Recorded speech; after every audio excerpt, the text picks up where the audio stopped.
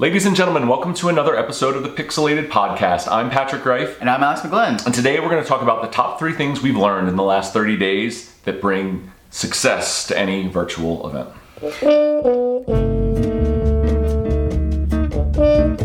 Yeah, so again, as I'm sure most of you are aware, most events have gone virtual. We have had the privilege of working with some really amazing organizations, nonprofits, universities, corporations over the past 4 weeks or so, helping them pull off some pretty large conferences or events, like thousands of attendees. And we have seen a lot of successes and we've seen a lot of areas of improvement. And today we're going to highlight some of those successes we've seen and why some of these events really knocked it out of the park. And just a quick shout out to some of the folks we've worked with. ASAC, awesome. They did an amazing event for their sorority alumni. We worked with Care First on an internal campaign they were doing for continuing education, which was a big hit. Both UMBC and George Mason University worked with us on their Back to Virtual School event, where they set up some really cool things for their students that are coming back to campus. Is there anyone I'm forgetting? I mean, MPI, MPI virtual was huge. So whatever, shout out to, I guess, all of the MPI Florida chapters. And who do we work with for the company? Oh my gosh, I'm dropping the ball on it. Which one? The people that run in virtual in Florida. Oh, Paragon. Sorry, Paragon.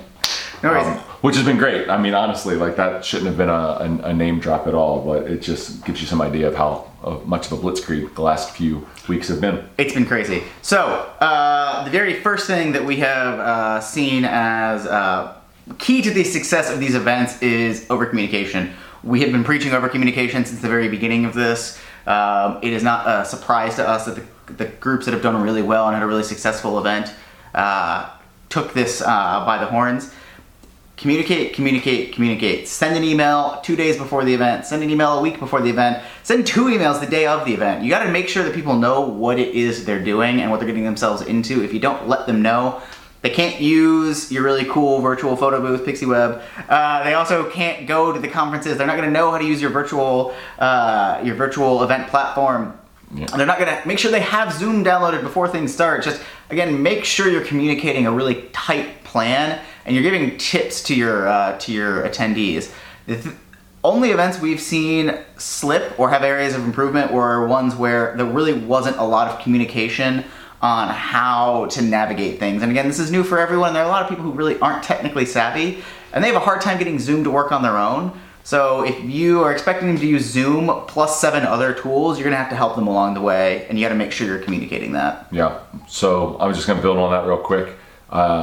Point 1 is we have seen very complementary organizations deploy the same tool, and one have tremendous success and one really not. And the only differentiator between the two was what their communication strategy was, for sure. And then just to double back to MPI and virtual, like great job, guys. I was blown away with how consistent and timely, thoughtful the email market, the information distribution happening. Like, it never felt annoying, but it came a ton. But it was really what was necessary to make sure that I had like every touch point to be fully dialed in to the virtual event, and I was. So, kudos to that. So Alex mentioned it briefly before, but next on our list is a tight plan. You can't run a consistent communication channel without having planned out how it's going to happen, when, why.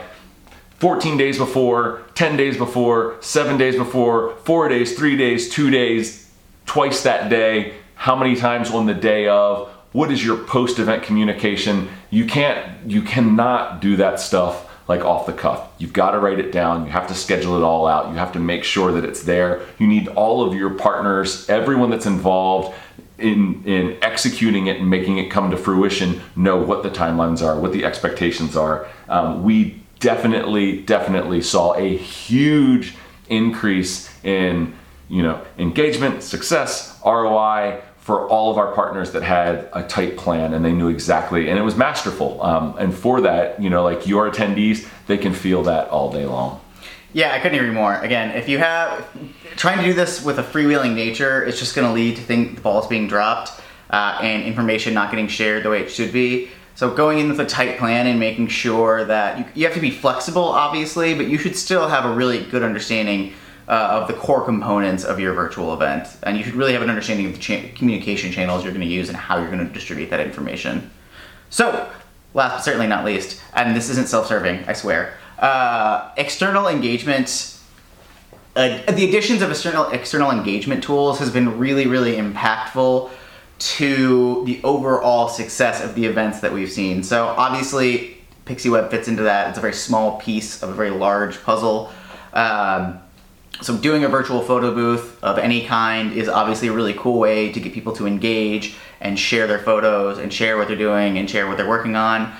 Just as impactful, from what I've seen, is adding things like quizzes and surveys, those in-person, like, virtual event boxes that I'm sure a lot of you guys have seen, where they send out little, it's like got snacks and like a pen and a notepad, all the things that you might get if you were actually going to an in-person event, shipping those out to all of your attendees beforehand.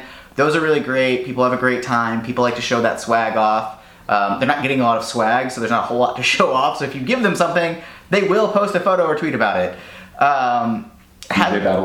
DJ battles have been really big. Cocktail recipes. Right. The cocktail recipes and sending people cocktail boxes if possible have also been really good. We had an event where people shared their personal cocktail recipes. We should do videos of bartenders, like where you can play it and they'll like walk you through. Like, that's a great idea. Like a must. Like, yeah, that's a great idea. Sorry, I didn't mean to cut you off, but I was like, wait, this would be funny, right? It would be like irreverent. Yeah, absolutely. So like all these types of things have been really successful because again, people are looking for something to do. So having live bands on Zoom might seem silly, but people are into it because again, what else is there to do? People are stuck at home in their living room attending this virtual conference. They want something to do. So anything you can do to get them engaged and not just staring at a computer screen is going to be a win. So whether it's a virtual photo booth or a survey or a quiz or a live cocktail recipe or it's DJ battles, it doesn't matter what it is, give them something to engage with and to be a part of. And I'm telling you now, the more you communicate this and the more fun you make it, the more successful it's going to be. It doesn't work if people feel like they're shoved in a box. The photo booth, from our perspective, the clients we've seen with the most success on the virtual photo booth have had a ton of fun with the photos, whether they're sharing pictures of their pets or themselves in costumes or pictures of what they're drinking or pictures of their hilarious home office setups with like cardboard boxes holding up laptops. That's what people are into. That's what people have fun with. You got to make sure that people know they can get a little bit silly, and people are going to be very thankful for you giving them some sort of outlet during what has been obviously a very stressful few months. Yeah. So totally, you nailed it. Spoiler alert, if you subscribe to this or you watch our videos, you know that 2 days ago we mentioned the last 7 days of our virtual event trends survey that's out there. Early spoiler alert from a few hundred entries. Zoom fatigue is a real common word that we keep seeing from literally hundreds of major event planners, organizations across the globe, and listing external engagement tools as the top priority for making the events world better is right there. So external engagement is definitely an early. Yeah, I'd be shocked if that wasn't a theme. Oh yeah, in our soon to come ebook. If you're interested in being a part of our event trends report, our survey can be found at pixelated.com/virtual-event-trend-survey. Yeah. All right, so that's it. You done? You're done. That's it. So before you guys go, if you could please remember to rate, review, and subscribe. Your reviews help us get recommended to more people that might be interested in listening to the podcast. And obviously, if you subscribe, you find out each day when we publish a new episode. So without further ado, I'm Patrick Reif. And I'm Alex McGlynn. Peace.